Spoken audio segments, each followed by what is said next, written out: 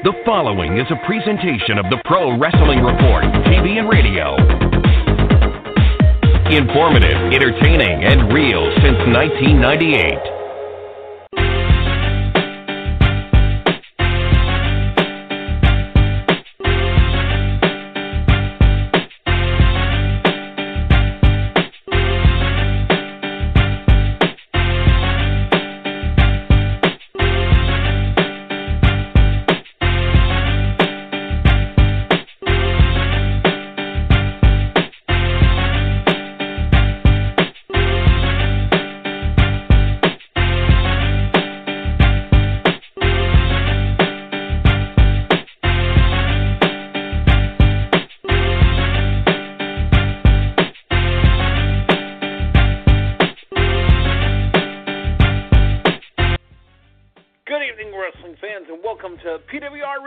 For wCw Monday Nitro, April 21st, 1997. Matthew Thomas, good evening, sir. How are you doing on this 21st of April? Did you get your taxes done? Oh, man, I knew I forgot something. Well, the tax man never forgets, and he will be coming. Erwin R. Shyster on his way to Matthew Thomas's house. Well, he is.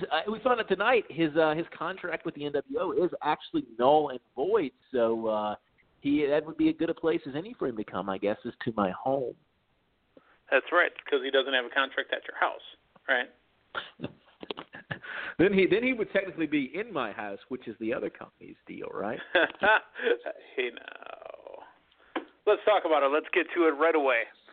It's April 21st, and we start off the night in the Civic Center in Saginaw, Michigan, where Lee Marshall was last week, if you weren't paying attention.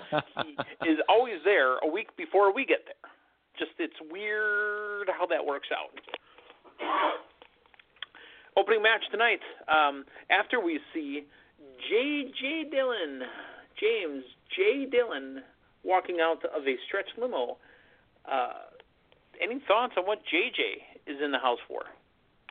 Well, I've always heard he is limousine riding, so he was technically riding in a limousine tonight. I mean, this was we're told last week we would find out more about Eric Bischoff's status, and so I like this. WCW a lot of times they go to the hot open of a match that really doesn't have much bearing on anything. WCW doesn't do a good job of what WWF has done throughout the course of the years, have a big angle, at the top of your program, have somebody come out and talk.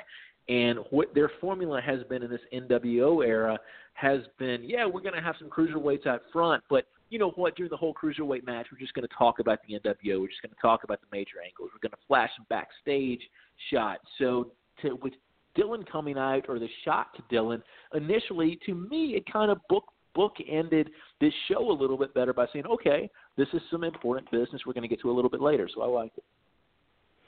Fair enough. Okay. So Matthew says he liked it.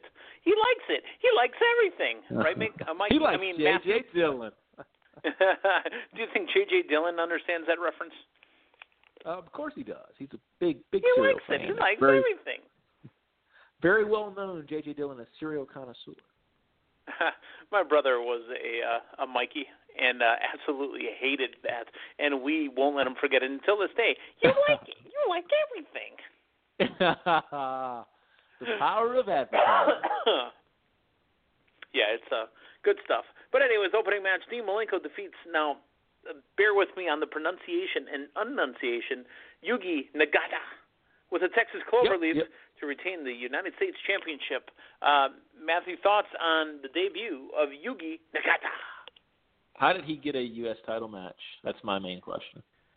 Everybody gets U.S. title matches. Everybody gets title matches when they show up. Yeah. You know what I mean? Yeah.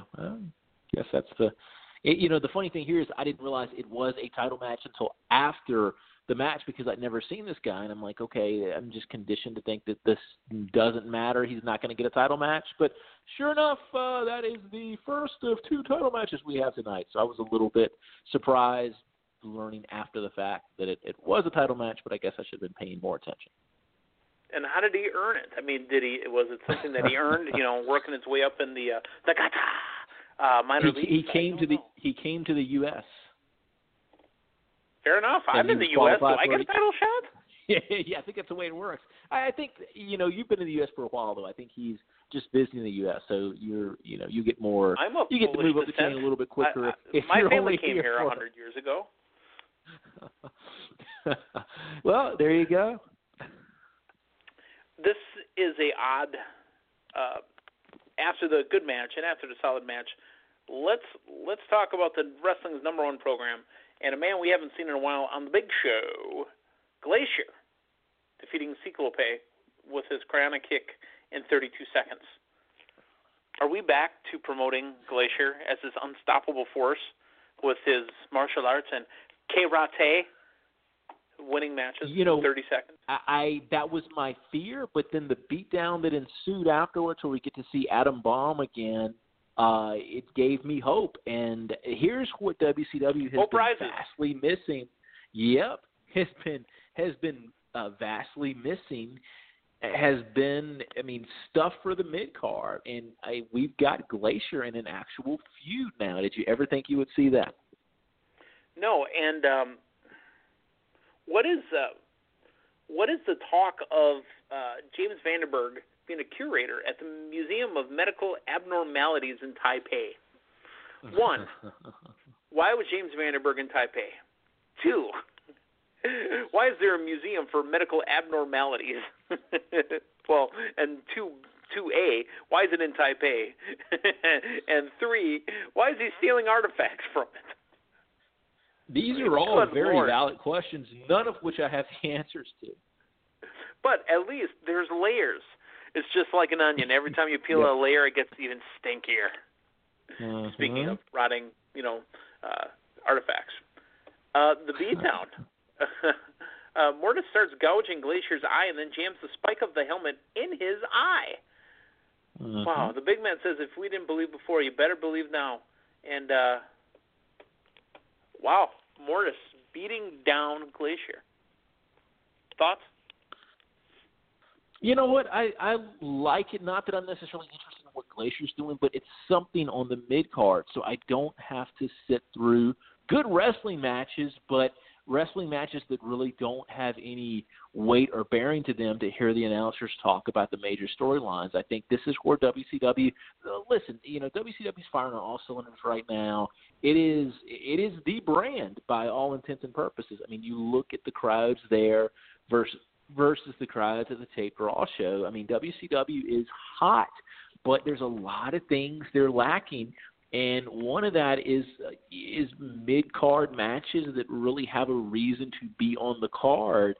And just like we saw with the opening match, we were kind of joking about it. But, again, this is a title match from a guy contesting Malenko that we've never seen. Like, where does this come from? I think there's some good stuff there. I think the Sullivan-Benoit thing has been pretty solid. But there's just been a lot of, okay, we've got feuds and storylines up top, but there's really – outside of who the NWO is trying to pick on at any given time, there's really not much in the way of feuds.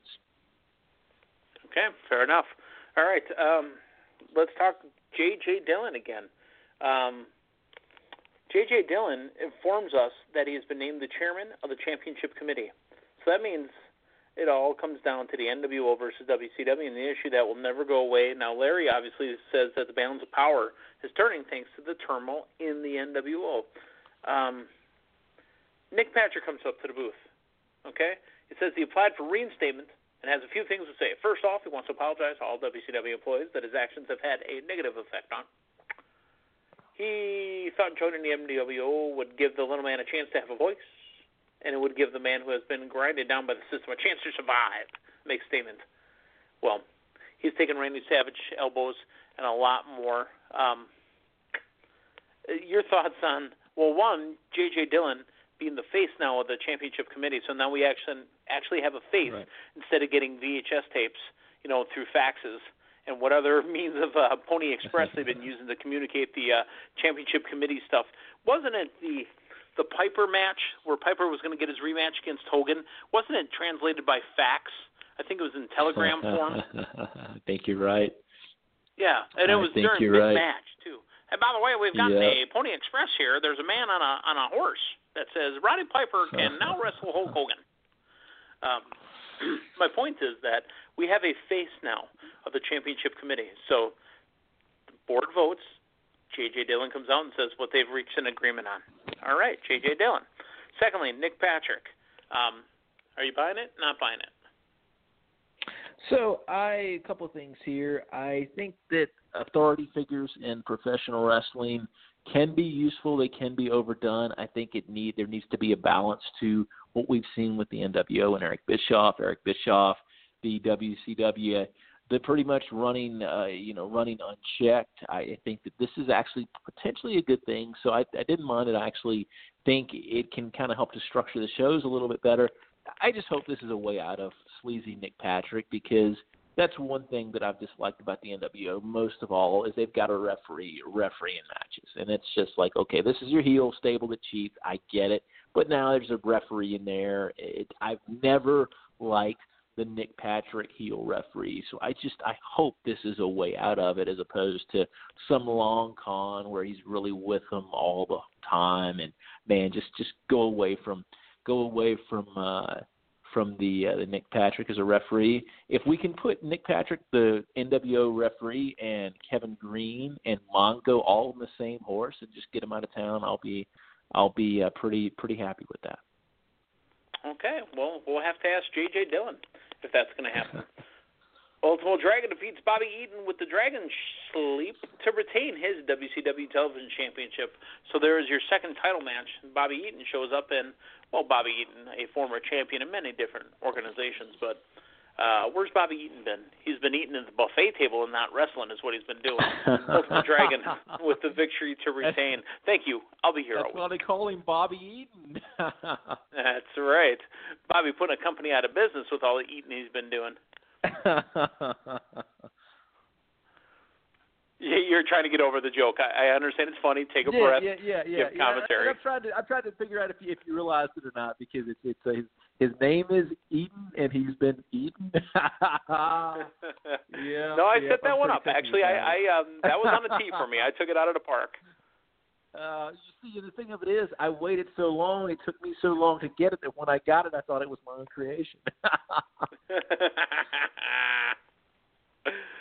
All right, thoughts on Ultimo Dragon defeating Bobby E?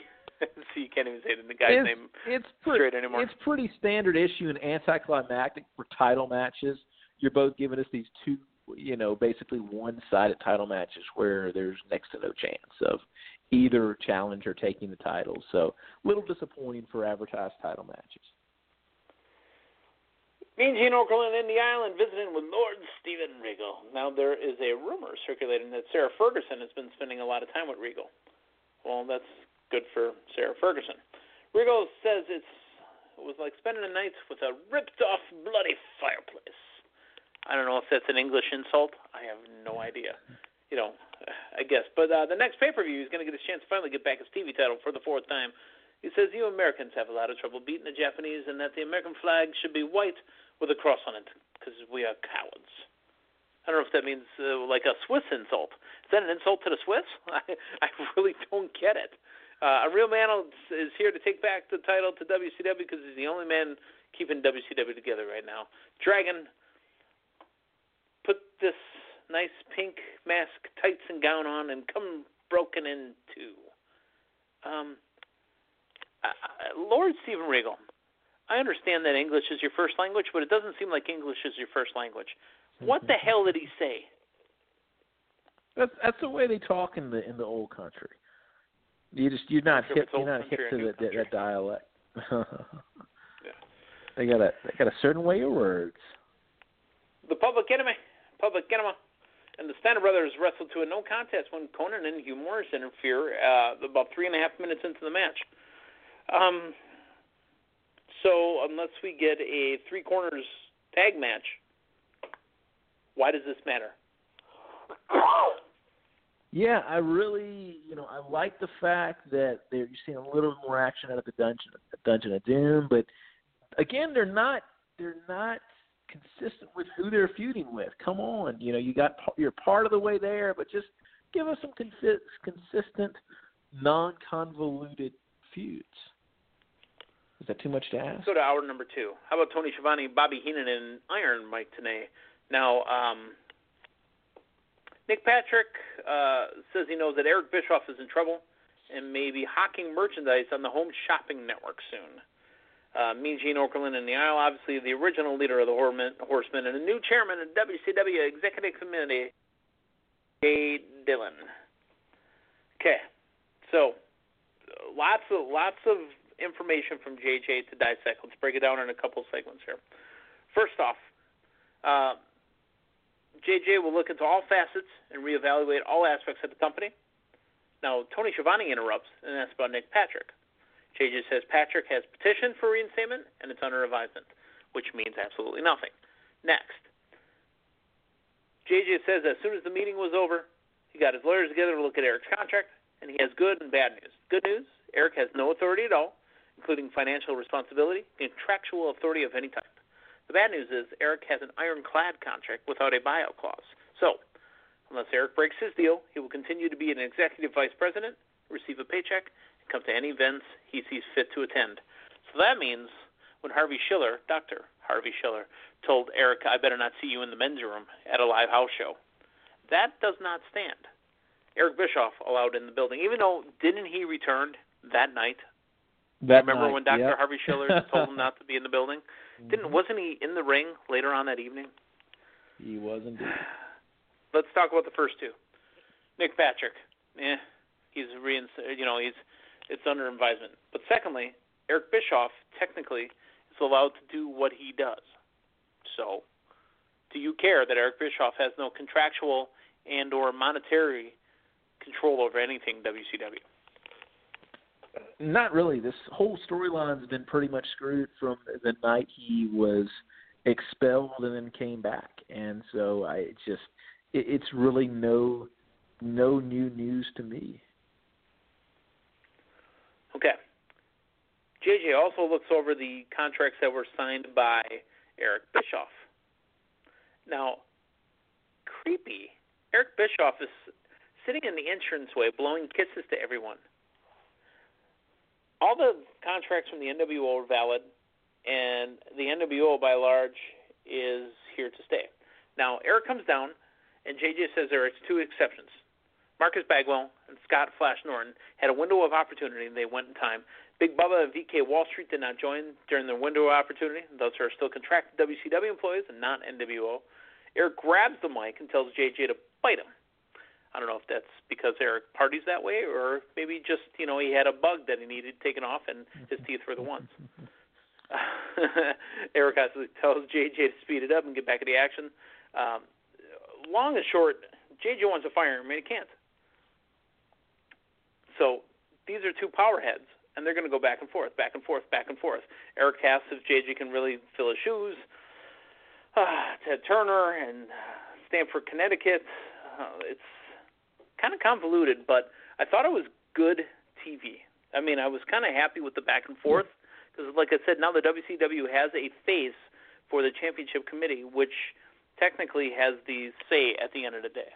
Again, it's convoluted, but we get some type of hopefully linear progression, and we've got some other semi-authority figure to offset Eric Bischoff. So, again, I think WCW has been in need of some type of order regarding this NWO thing for a while because it's basically been like, these are the guys that invaded. They got a referee in their pocket. Eric Bischoff, who's controlling the show, is controlling everything. These guys are doing, it's just total reign. So you've got basically that, a little bit more of that kind of protagonist to offset that antagonist of the NWO here.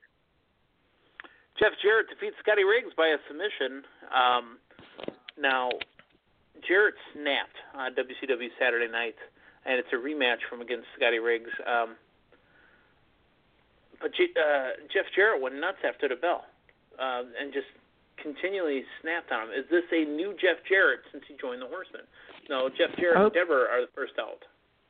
Go ahead. I hope so because the Jeff Jarrett we've gotten so far hasn't been working. Would you say he's been vanilla? Oh, absolutely. And Jeff Jarrett, the whole time, it's just been this ridiculous storyline with Mongo and this guy that, should be a star in his own right has just gotten saddled with Mongo. And all that anybody talks about with Jarrett is Mongo and Deborah, and that's really the only relevance he's had. And it's just, I mean, that's a guy that had a nice WWF run to come in here. I think Jarrett's a great fit in the Horseman. I think that was a wise move making him a Horseman. But even the getting there was just absolutely ridiculous. You had Flair was a fan, but nobody else was. So he's never really gotten the Horseman seal of approval, if you stop and think about it. He's a guy who seemingly had to basically twist everybody's arm to get in the group. So the Horseman should really be a stable that is putting a vehicle to put Jarrett over, and it hasn't been so far. So something's got to change here. Okay. So let's talk about Six, and let's talk about Rey Mysterio Jr. Six defeats Rey Mysterio Jr. To retain the WCW Cruiserweight Championship. Now, still mentioned that Scott Hall is MIA, and no one knows where the hell Scott Hall is. Last Call Hall. We're not sure what building he is, but he isn't in the wrestling building. He might be in some bar, might be in some saloon somewhere. We don't know where Scott Hall is. Nash runs out to be at the side of Six. Six slides back in, locks in the buzzkill for the win. Now, here comes J.J. Dillon power walking to the ring along with a horde of security. As Six holds on to the hold, now James J. Dillon yells at him to let go. They ordered the paramedics to the ring and helps load Six onto a stretcher. As the security guards are surrounding Six, a fan hops in the ring and Nash makes a beeline for him, but Six shoves him down and tosses him out of the ring before Nash can get his hands on him. That poor little kid would have lost it. Dude, if Nash got a hold of you, oh my God. Ray, excuse me, I was misspoken. Six is not the one that was in the hold. They called the ambulance for Rey Mysterio. He's loaded into the ambulance as really Six and Nash kind of beat him down. So there's a new sheriff in town, and it's JoJo Dillon. Thoughts? The main problem I had here was with the finish, where Nash comes in the ring, interferes, hits him with the chair, and just an absolute ridiculous spot because Mysterio almost takes the referee out. He basically falls in front of the referee, and the referee is just oblivious to the whole deal. I have always had a problem with these spots where there's interference via a chair shot or via something that makes a loud sound. Now, it's one thing where you have somebody throwing, sand in somebody's eyes or something, but I'm to believe a referee is distracted. He's got his back, to whatever's going on, and he hears this commotion, and then all of a sudden he's surprised that somebody's laid out. It's just, you've got to make the interference spots believable. And this, the way it went down, was one of the more unbelievable interference spots. Other than that, I didn't have a problem with any of this, but yeah. Come on, it's a hot crowd. How can you hear over the hot crowd? Right, that's very true. Very true, now. but yeah. Anyway, so that was the only thing I had a little issue with. Okay, next week, Nitro will be in Norfolk, Virginia, where Lee Marshall is now. The music historian Lee Marshall has found some of Wayne Newton, who is from Virginia's early works, including the Rolling Rodents, Herman and Verdon, Earth, Wind and Fur, and Creedence Clearweasel Revolting. Somebody's paying Lee for this, and I don't think actually Lee's writing these. I think somebody's writing them for him. This was probably the worst bit that I've seen since he's been doing these. But Bobby jumps back and says Lee Marshall is revolting, and he should put his false teeth back in and bite himself in the neck. The word "bite me" has been said 16 times so far this year. Hasn't bite it? me, bite me, bite me, bite me. Wow. Speaking of commercial time, it's time for a special paid announcement from the New World Order. The following announcement is paid for by the New World Order. No. Hogan on the set of his new movie, Mackenzie's Island, which no one will go see because it's on an island. Everyone keeps asking him how he keeps juggling being an NWO World Champion and a movie superstar. I wasn't asking because you're not a movie superstar. These movies are terrible. Best movie you made was Rip 'Em. Wasn't that the one where he was arm wrestling Zeus? Man. Was it arm wrestling or did they actually wrestle? No, the Zeus was No, Zeus was Ready to Rumble. No. Ready to Rumble. No. There's that boxing ring announcer guy that says Ready to Rumble, but no, that's not it. Yeah, that's not even a man. No, I crossed up the Stallone movie where he's an arm wrestler over the top with the movie where Hogan and Zeus were in, and then Zeus made his way into wrestling, which I thought was actually kind of cool. You know, the fact that this guy was on the movie set and now he wants to rip Hogan apart. I thought that was kind of cool, actually. He runs down various WCW wrestlers, and they get some comments from the others on the set, including Robert Vaughn, who's decked out in his NWO shirt. Apparently, Robert Vaughn is NWO for life, and that is that. Now, here comes the NWO music in the arena. We've got Nash, we've got Six, we got Vince, we got Fake Sting. What's the point of Fake Sting?